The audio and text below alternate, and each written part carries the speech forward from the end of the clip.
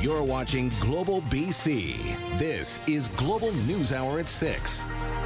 Good evening and thanks for joining us. Sophie's off tonight. A Vancouver police crackdown on violent shoplifters shows just how serious the problem has become. As Romina Dea reports, the 3-week blitz ensnared dozens of repeat and violent offenders, recovering thousands in stolen goods. No employee should have to start their shift in fear of being robbed, threatened, assaulted, or worse. What is your greatest fear? Well, I think it's someone honestly getting hurt seriously, right? But there's also the psychological impact of coming into work. This was obviously very alarming to us. In response to this, the VPD initiated Project Barcode. The goal, to arrest chronic and violent shoplifters. 28 Vancouver businesses participated in the Vancouver Police Initiative from February 18th to March 10th. During the 24-day crackdown, 280 thefts were investigated, 217 people arrested, with a criminal resume of 4,695 previous convictions. 47 were repeat offenders. 278 charges were recommended. We don't know how many charges were actually laid. Almost $80,000 in merchandise was recovered and returned, and 24 weapons were seized, mostly knives. Vancouver police cited multiple cases in which violent suspects were arrested, charged, but later released by the court. If somebody is charged with an offense and they're back out committing the same offense within a couple of days, potentially hurting somebody, then something isn't working in the system. Police say shoplifting is vastly underreported. They're urging victims to come forward, but many businesses have given up. Unless it's serious, they don't bother calling 911 anymore. The alarm is being sounded. This is a real problem. I'm originally from the States, lived in San Francisco. We've all seen those videos of people on bikes coming through and just taking hundreds of things and going up. Like, we are on the cusp of that. That is not what we want for our city. Romina Dea, Global News. Now, 2 of the cases singled out by the VPD highlight the problem of repeat offenders especially. A man with 37 prior convictions threatened staff at 2 separate dollar stores within a block of each other before stealing merchandise. He was charged and released. Another repeat offender threatened to kill the staff at a clothing store before taking some merchandise. He was arrested 4 times during the 3-week blitz, also charged and released. Now, bear spray has become the weapon of choice in some shoplifting cases, and it's been used increasingly in several targeted and random attacks. Now, Vancouver is the latest city to put in rules limiting sales to adults only. Amada Gahi reports on the details. Police and paramedics responded to Burnaby's Metrotown Mall after someone used bear spray during a fight between teenagers Tuesday. On the same night in Surrey, more than a dozen people were sprayed at a movie theater. Just 2 recent examples of the spray being used as a weapon. There's rarely a legitimate use for carrying bear spray in the city of Vancouver. There's not a lot of bears here. City Councillor Pete Fry, part of a unanimous vote this week, making the sale of bear spray to minors illegal in Vancouver. Stores carrying bear spray now have to lock it up in a safe area. Ask buyers to show ID to prove that they are at least 18 years old and to keep records of the sale for up to 1 year. Certainly some people do carry bear spray for personal defense, but I think we're seeing an increased number of people carrying bear spray for offensive purposes. Fry wonders if the bylaws could even go a step further and regulate unlawful possession of bear spray. We fully support this initiative. Violent incidences of bear spray have been on the rise. We've seen it in situations of violent shoplifting incidents. We know that it's used on the downtown east side in the commission of a lot of offenses. We've also raised a lot of concerns about the increase of youth possessing bear spray and using bear spray in violent incidences. Youth violent bear spray offenses have seen a surging increase since 2018. During that time, teenager assaults using the product have gone up 135%, robberies 83%, and threats by 116%. The issue of bear spray is a bit of a complex one. When pressed on the subject, the province says it's not ready to issue a province-wide direction. And there's many parts of BC where, bear spray, you should make sure you've got it when you go out. I think the challenge is, obviously, in urban areas. In the meantime, BC has requested the federal government make it harder for violent offenders using bear spray to be released on bail. Emad Agahi, Global News. City Council in Vernon has endorsed a new plan to prevent gun and gang violence. With at least 2 serious incidents late last year, one of them fatal, Vernon has become all too familiar with gun crime. The new program would target at-risk youth with prevention by reducing wait lists for support and establishing an Indigenous peer mentorship program. The reason I think this strategy is really important is because it's long term. This isn't a short term, someone's about to, turn to a life of crime tomorrow. This is actually about building resilience and strength and health for young people really early on in their life. The city now has to apply for more federal funding to implement the plan's recommendations. One man is in hospital in serious condition after a police-involved shooting in Duncan last night. Police say they fired shots after the man crashed into several police cars while driving a stolen piece of construction equipment. As Kylie Stanton reports, the man's fiancée says he had been in a serious car crash earlier in the day.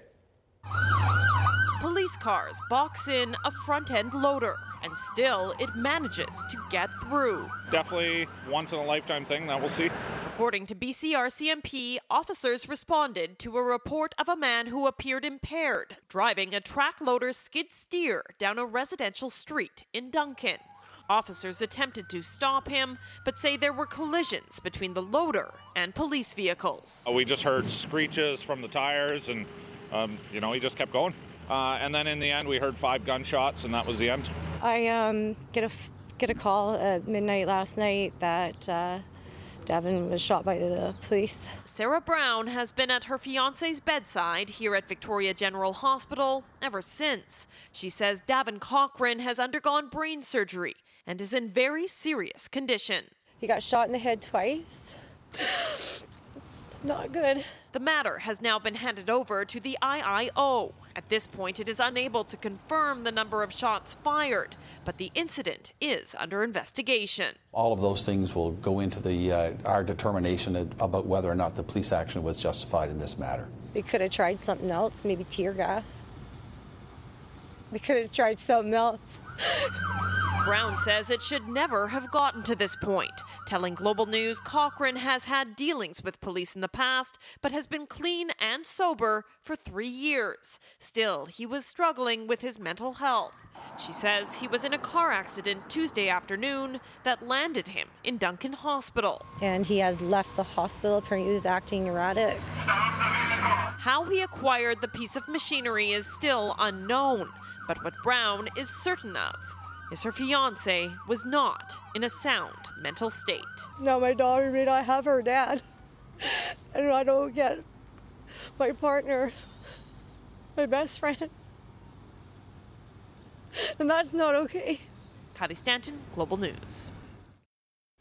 More fallout today from the federal budget. The province expressing optimism that Ottawa will still come to the table to help fund one of the biggest transportation projects in BC.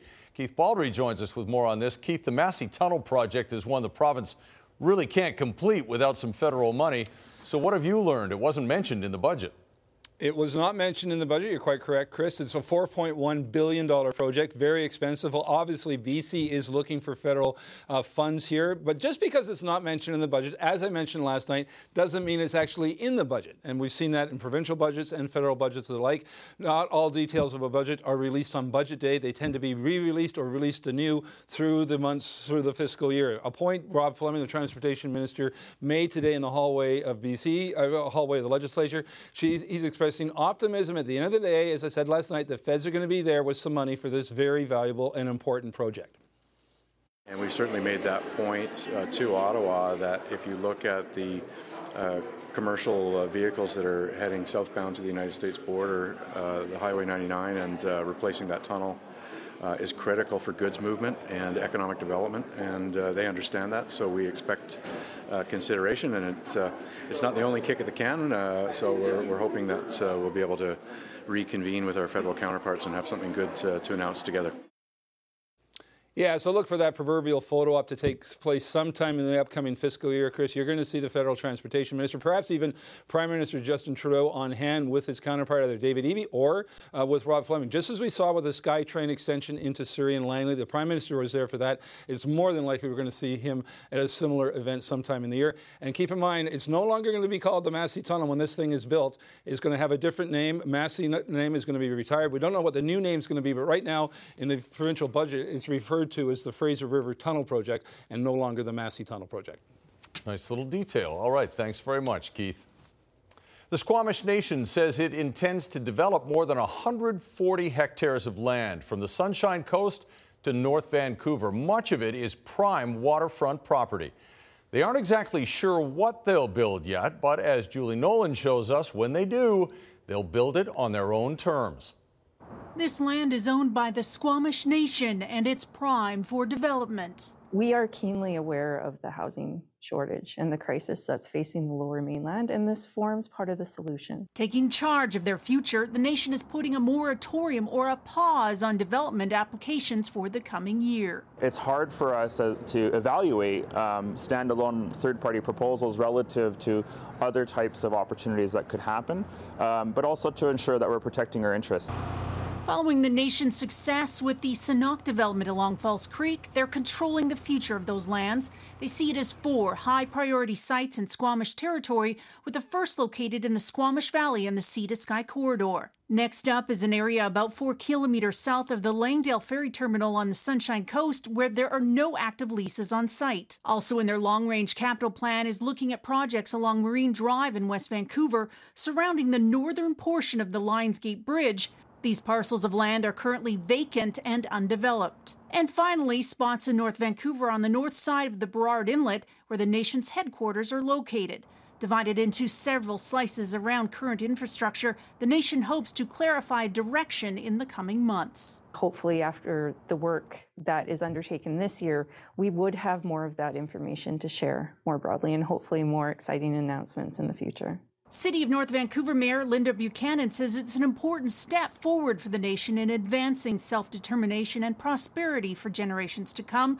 The nation says they'll work with partners who are committed to reconciliation. It's not, about us getting a seat at the table. It's that we are building the table and inviting others to it. That we are actually building partnerships that benefit both of our communities. And exploring what's actually possible while building intergenerational wealth for their people. Julie Nolan, Global News. And as Julie mentioned, the Sanok development at the south end of the Burrard Bridge is well underway. This month, excavation continues. A temporary water line has been installed, as well as temporary drainage lines for stormwater. The towers will house 6,000 new homes, with the first of 3 towers expected by 2025. A popular Penticton market is worried about the impact a new bike lane will have on its business. Owners of the South Main Market say the final phase of the lake-to-lake bike route will take away 70% of its parking spaces, including all of its street parking. The protected bike lane, they say, will also make it more difficult for deliveries. The owners are worried it'll impact the more than 450 customers the market serves every day. They are hoping the city will make some adjustments in the final design phase.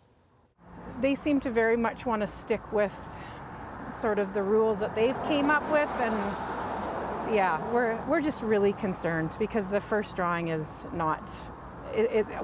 We have a lot of concerns over it. We totally understand. It's a very successful, very fantastic business. It's an amenity to the community in the area. So we're working really closely with them to try and find a solution that is going to work for everyone. Work on the final phase of the $8 million, 7-kilometer-long lake-to-lake bike route is set to be completed by the fall of next year. One more aggravation when you fly, a new fee that bumps the price of your ticket even higher. What it's going to pay for, next on the News Hour. Like something out of a Wild West movie, CN police are investigating a train robbery near Kamloops. What we know about it coming up. Plus, here, I feel like sometimes it's a little bit of magic. how music therapy is helping some of the youngest patients in hospital, coming up later. Right now, though, Tuesday's federal budget promised to take action against so-called junk fees that increase the cost of living for Canadians. Ticket surcharges and baggage fees as an example. But the same budget is actually increasing one fee for air travelers, and Travis Prasad has the details. Folks, if you're just joining the security line. 2022 wasn't exactly a banner year for air travel. This is insane. We come to the airport on time as requested, and then we line up for a zillion miles. As pandemic restrictions eased, terminals got a lot busier, and Canada's major airports weren't ready. From hours-long lineups at security to loads of lost luggage, frustration was high. I don't know when we're going to get it together here, but it would be great if they would. The federal government thinks it has the answer to the bottlenecks. In the budget unveiled this week, the Trudeau Liberals included a big boost in funding for CATSA, the Crown Corporation responsible for airport security workers. $1.8 billion over 5 years to improve airport screening times and strengthen security measures. There's no free lunch. Somebody ultimately has to pay the bill. And that somebody is the traveler. The air travel security charge will increase on every plane ticket sold starting next year. I don't like it myself because I travel a lot. As long as the money's going to a good place, I guess. The hike would see security charges for round-trip domestic travel jump nearly $5 to $19.87 per ticket. For round-trip U.S. flights, it's a more than $8 increase. And for all other international flights, security charges rise by almost $9 to $34.42. The higher those fees, the more I'm starting to wonder if it might not be more economical to pay for it from the public purse, even though it may not be fair or just in the short term. I think we should just bite it, this one, because what can you do? I mean, we're not going to stop traveling. We're not going to stop flying. It's a bit on the high side, but if it stops the chaos, then it's probably worth it. The higher cost comes at a time when airline tickets are in extremely high demand. And because of that, there has been a real rise in airfares. It's the highest that I've ever seen. Certainly post-pandemic, we don't have as many aircraft in the air. We have labor shortages. Whether the money helps ease airport pressure remains to be seen. But what is clear, it's yet another expense for Canadians to grapple with. But this is not the right time. You see, like, not only taxes, everything is getting increased. And then you impose these kind of things. Oh. Travis Prasad, Global News. And you can add transit fares to the things you'll be paying more for in Metro Vancouver this year. The TransLink board has voted to increase fares by an average of 2.3% effective July 1st. TransLink says the vast majority of customers will be paying roughly 5 to 10 cents more per trip. It says even with the increase, transit users in Metro Vancouver still pay some of the lowest rates in the country with a one-zone cash fare of $3.15. Children 12 and under continue to be free. What we were hoping was that TransLink would reconsider and not raise the fares for youth, because what we're trying to do is achieve free transit for youth 13 to 18, and this is definitely taking a step backward. Ma feels the fare hike will discourage young people from taking transit and learning good habits about how to reduce greenhouse gas emissions. Coming up, the battle over a birth certificate. The province has come up with an interim solution. Parents score a win to name their children what they wish. And just be nice. Vancouver lays down the law to organizations it grants money to. A little bit of extra traffic here eastbound on Highway 1 through Vancouver. Just recently cleared a police incident near Grandview Highway. BCAA member, save 3 cents per liter off fuel at Shell, plus 10% off in-store purchases and car washes. Conditions apply. Visit shell.ca/BCAA. I'm Trish Jewison in Global One, high above Highway 1 and Grandview Highway.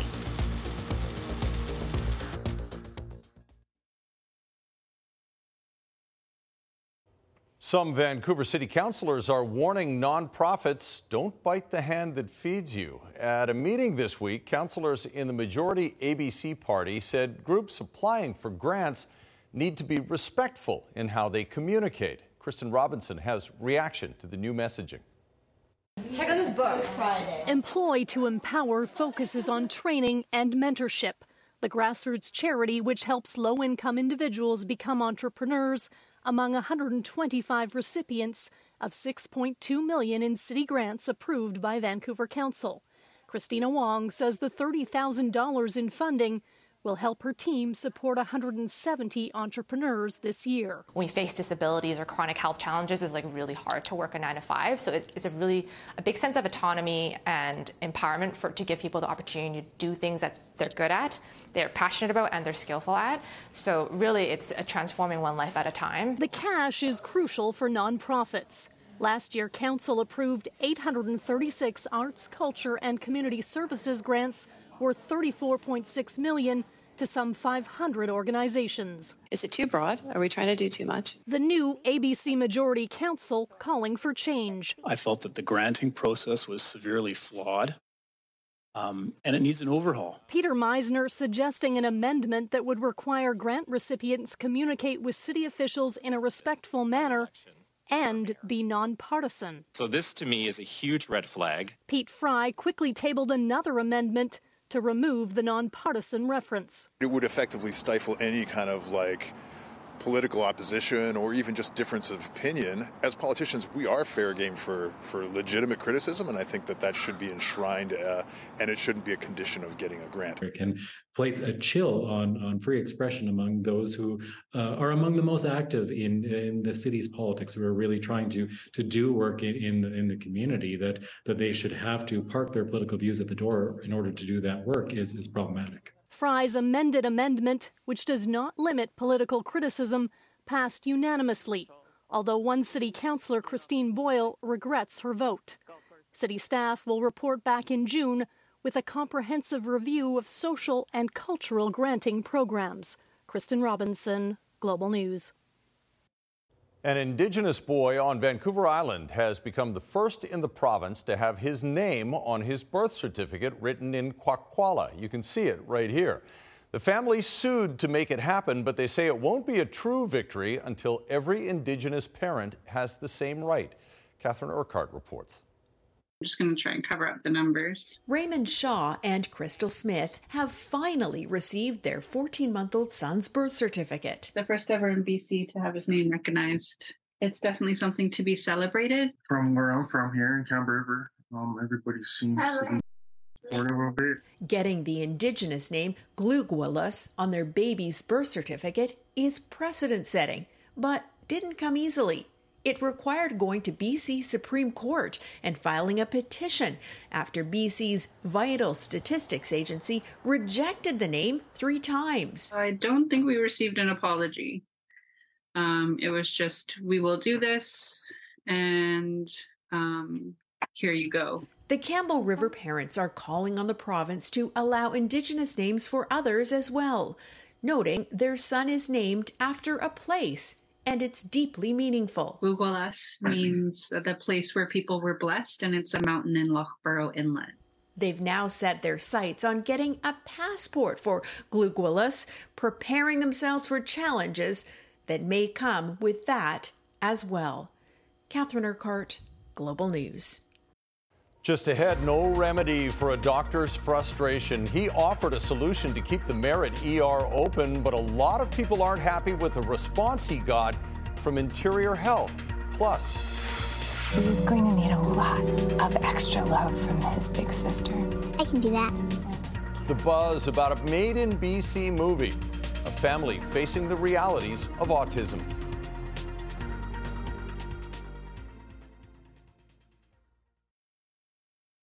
Good evening. Crews are on scene to a crash here in Richmond. It's westbound on the Highway 91 near the S-curve, right near Nelson. Traffic is able to squeeze by through the center. Today's Lotto 649 Gold Ball jackpot is $54 million, plus a classic $5 million jackpot, 2 jackpots on every draw. I'm Trish Jewison in Global One, high above a crash on Highway 91 in Richmond. This sounds like a crime out of another era, but it happened just this week. A train robbery just outside Kamloops. The incident happened Monday morning around 7 a.m. at Tranquil and Ord Roads near the Kamloops Golf and Country Club. The CN train was stopped at the time. No crew members were hurt, and it's unclear what, if anything, was stolen from the train. Police say an armed suspect, described as a white man about 5 foot 8 inches tall, between 30 and 40 years old, took off in a white sedan. Anyone with information is asked to call Kamloops RCMP or CN Police. Emergency room closures in Merritt are an ongoing concern, prompting residents to search for creative solutions. But despite one Lower Mainland doctor stepping up to offer his services, Interior Health has denied him the opportunity. Jasmine King has more. Emergency room closures at the Nicola Valley Hospital in Merritt are more and more frequent, and some believe could be a matter of life and death. We have these 3 mountain pass highways, the Coquihalla highways, all emerging into our town. And I mean, if that ER is closed, someone's going to die. Someone will die here. The closures are in part being attributed to staff shortages. However, one doctor who works in a hospital in New Westminster offered his services to the hospital and Interior Health. We have a very well-qualified surgeon in our midst who is willing and able to help out his town that he lives in, and IHA is denying him. Dr. Robert Granger lives in Merritt and currently works as a surgeon for Fraser Health. He told Global News due to his position he can't speak on camera, but confirmed he did offer to work a few days at the local Merritt Emergency Department so it wouldn't have to close. However, his credentials aren't being rubber stamped. IHA determined that he needed to have more qualifications as a general practitioner in order to do ER shifts in Merritt. Interior Health says it can't comment on individual cases, but says provincial requirements need to be met before doctors can be approved to practice. In order to provide medical services in an IH acute care facility, physicians must meet the credentialing, training, and currency requirements for the specialty area in which they want to work. Where physicians may not meet the full requirements, Interior Health is committed to ongoing conversations. Merritt residents say this has become an uphill battle, and if a solution is presented, they would at least like it considered. We want them to make a decision now. We want it based on the fact that Dr. Robert Granger is here now. And if it's not him, it needs to be somebody else. But we need that that emergency room to stay open 24/7. No more closures, none. Both Dr. Granger and Merritt's mayor told Global News they will be meeting with Interior Health in the coming days to see if a remedy can be found. Jasmine King, Global News. The Vancouver Aboriginal Health Society is launching a mobile primary care center to help at-risk women on the downtown east side. The van will operate 3 days a week, parked outside the downtown east side Women's Center, Cosmopolitan Hotel, and Ravens Lodge. No health card or appointments are required to access the services it provides. Organizers say their aim is to minimize health care gaps for vulnerable women. What's very unique about this specific van and program is that it's primary care. So we're hoping to really provide, long-term, sustainable, continued care for women. We have to take care to where people are. We can't set up systems that require people to come to us. We can't set up systems that have barriers for people. We have to take down those barriers. The program will offer services like pap smears, birth control, and sexual health testing. Just ahead of World Autism Day on Sunday, a Vancouver-produced feature film is set to hit theaters, showing the impact autism can have on families. And as Jennifer Palmer reports, it loosely follows the life story of the film's producer, writer, and director. It means he's not always going to be able to tell us what he needs or wants, so we're going to have to pay extra special attention to him. Family life is complicated, and a new movie is tackling what happens when a tight sibling bond between brother and sister is tested, and it's inspired by the film's producer, Connie Kokia's own life experience. I have a beautiful relationship with my brother. You know, there's some common stereotypes in the autism community, and I think my brother's a shining example, just like our character Kaden, of breaking some of those stereotypes. He is so friendly and outgoing. When Time Got Louder depicts a college-bound woman exploring her independence and sexuality, leaving behind her family and nonverbal brother living with autism. Kokia wanted the film to be as authentic as possible, hiring members of the LGBTQ+ and autism communities for the movie, including main character Jonathan Simeo, who lives with autism. I actually felt this was a great opportunity for me to come out and actually show this side of myself that I've had like buried for so long. Caden, can you get on the bus? According to a 2019 Government of Canada survey, 1 in 50, or 2% of Canadian children aged 1 to 17 years were diagnosed with autism spectrum disorder. The movie seeks to bring understanding ahead of World Autism Day on April 2nd. Nothing to be ashamed of, nothing to be afraid of, because, you know, two neurotypicals could be sitting in the same room and they too will have different brain chemistry, and it's the same thing with people on the spectrum. What I'm trying to understand is how in the movie opens in select Canadian theaters, including Vancouver and Toronto, March 31st. It'll be on demand as well by the end of April. No one is ever going to be there for him more than me. Jennifer Palma, Global News. And just ahead on the News Hour, lessons from a child. Earlier, I chose to be a tiny bit mad, but after a while, I was okay. Wise words from this Prince George youngster in a video that makes me laugh and is going viral. That's coming up right after Christie's forecast. And later in sports, Canucks impact player Dakota Joshua and how he seems to be thriving under new coach Rick Tocchet. From the stories that touch to the events happening all around us. When BC needs to connect, BC turns to the source that brings us together. Global News. Connect. Christy Gordon's here now with a look at the weather. Christy, we took the covers off the patio furniture today. Too soon or the right time? No, absolutely not. As the sooner the better, in my opinion, when it comes to patio. That's right. Stuff. You know, actually, we've been showing signs of spring over the last little while. We've showed sort of the geese flying north was one of them, and then we show the blossoms, and we've got another one in our weather window as well. Signs of spring, patio furniture coming out as well as one of them. All right, today we saw blue sky across the region. It wasn't quite as warm as what we saw yesterday along the coast, but it was in the interior where we warmed up to, or interior, away from the water for the lower mainland, 17, 18 degrees. But we did see a bit of high-level cloud towards the end of the day. Here's a look at those temperatures. Near the water, 12, 13. Yesterday, we were at 16 degrees, so a little cooler, as I mentioned, near the water. And tomorrow is going to be a little cooler still, but we are still expecting sunshine. Those of you in the interior, double digits. Quesnel as well hit double digits at 10 degrees. We are expecting, though, a little bit of a change tomorrow. So although we're going to see mainly clear skies by the afternoon hours, you can see a little bit of instability. So cloud development is expected by the afternoon. We're not expecting anything in terms of substantial moisture, though, until Friday. And yes, that means rainfall throughout the day. In fact, a chance of showers will push in Thursday night. Here's a look at your forecast for tomorrow. So a chance of flurries for the BC Peace River area. Sunshine across the rest of the region. As I mentioned, we'll see some isolated clouds pop up in the afternoon, but still double digits expected, although a touch cooler compared to what we saw today.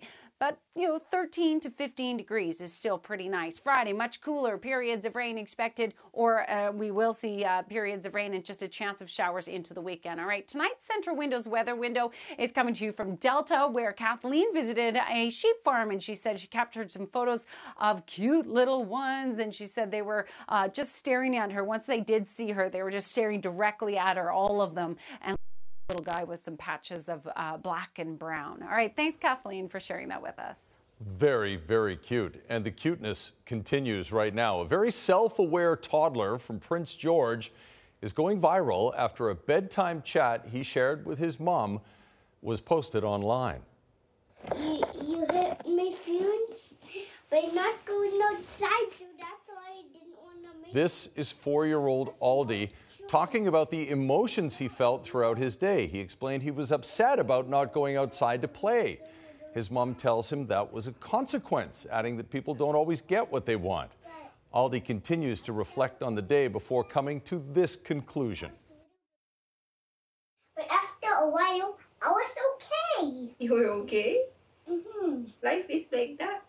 We get upset, we get mad, we cry. That's emotions, Mama. That's emotions, I know. And then we feel better after we cry. Yep. Oh my God, after exchanging their words of wisdom, Aldi and his mom share a hug and all is right in the world. What a cutie. Did you have moments like that with your boys, Christy? Moments of cuddles, yes, Yeah, absolutely. yeah. But awareness of emotions and Right. sort of consequences, that is incredible for his age. Very mature. So cute. It is incredible. Oh, look at our cute little guy doing sports. There's Squire. Oh, thank you very Hey. much. Thanks. I think of you guys as my parents. I hope that doesn't Stop bother it. you. You're the oldest one here. Come on, let's be honest. That's weird. Will you just stop lying on TV, Chris? Anyway, am I the oldest one? I'm not. I have to check that. I think you are. We'll get some people to delve into that. Okay, so the Canucks are back home. We're going to talk about Dakota Joshua, who's had a resurgence. He has really thrived underneath Rick Tocchet and his system. We'll talk about that. Good to see that. All right, thank you, Squire. Also coming up, It's supporting really the family and the child together. the many ways music therapy hits the right note in the neonatal intensive care unit at Surrey Memorial.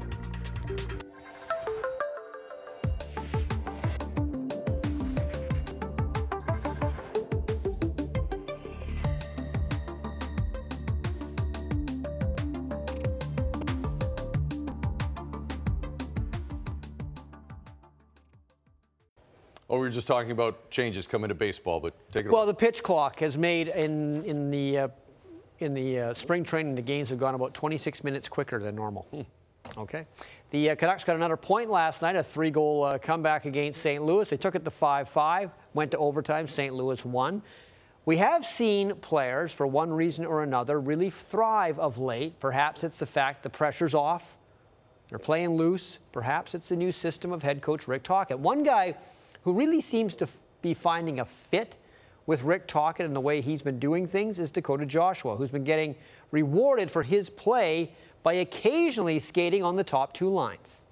It's easily his best year in the NHL. Dakota Joshua has 10 goals and 11 assists in 71 games this season. His dedication to improving his game has caught the eye of Coach Rick Tocchet. When I first got here, I thought he slept, just sleepies every once in a while, like you didn't notice him, but I'm not seeing that much anymore. I'm seeing a guy that has really added to our team what we were lacking. It helps coming from that guy, and obviously he does have a few tips and pointers on the offensive side of things, but also, knows what it takes to stick and make a role for yourself in this league, which he did very well for a long time. 18 years in the NHL, Tocchet racked up 492 goals, which is even more impressive when you consider the fact that he was in the penalty box for over 3,000 minutes. He was an all-around player, and that's something Joshua's been working on. Just trying to find that role and where I fit, and then crafting that to make sure that no one can take that away from me and that I'm doing that every night has been a fun process, and I'm glad to see it paying off now. This has been his most productive stretch of the season. He has 4 points in his last 4 games and even played a part in the tying goal against his former team, the St. Louis Blues, on Tuesday night. But there are still some things he can work on to take his game to the next level. How to position yourself to get those goals, how do you position yourself for body position. Being a wall guy, he's getting even better at that. And those guys can, if he can get that level, you can play him with great players. He got that chance against the Blues, being the physical forward on a line with Elias Pettersson and Andrei Kuzmenko, a glimpse at a role that might suit him in the future. Whether it's this year or next year that we're looking for, that is there more ice time for him? Is there more responsibility? Is he a guy that you can put him on the second unit of a power play? These are certain things that they're up for grabs. Now it's his job to bang the door down and go grab it. The Vancouver Canucks say they will wear their Pride Night warm-up jerseys before this Friday's game against Calgary at Rogers Arena. Now, a few teams in the NHL decided not to wear the Pride warm-up jerseys. Of course, a few players have as well, but the Canucks are going ahead with it as planned. Yeah, I think that everyone in this room is looking forward to it, and I know in our organization everyone's welcomed, and every time we've done the Pride Night, I've worn a jersey and celebrated the night. The Canucks have signed free agent defenseman Akito Hirose out of Minnesota State University. Now, he'll be very well known to BCHL fans. He played with the Salmon Arm Silverbacks for 4 years. He was their captain for a while. He was also the BCHL's top defenseman in 2019 and 2020. So that 4-1 win over Honduras last night moved Canada into the Final Four of the CONCACAF Nations League tournament. That'll finish down in Vegas in June. Canada will play Panama on June 15th in a semifinal. The other Final Four game, the USA against Mexico. Then the two winners will meet at Allegiant Stadium, the Raiders' home, on June 18th for the Cup. Meanwhile, our women's national team has a World Cup to get ready for this year, and Canada Soccer still hasn't resolved all the issues that hampered our women's performance at the She Believes Cup in February. Canada is scheduled to have a warm-up game against France on April 11th as part of a training camp. Head coach Bev Priestman is optimistic that this game will not be overshadowed or possibly canceled because of issues between the players and the organization. I think everybody, myself, the organisation, the players, absolutely don't want what happened in the last window. I think we all felt it. I came out of it and, yeah, felt like I'd been run over by a bus. So if I felt like that, I'm not sure how the players felt. But I think there's a common goal to resolve whatever can be resolved. But I think, you know, obviously for that to happen, there's still some negotiations and talks happening. But so far, players' flights are booked, everything like that, and preparing, you know, to play against France. And Blue Jays start the Major League Baseball season tomorrow against St. Louis. Another sure sign of spring. All right. Thanks, Squire. Up next, the healing powers of music and medicine. Next.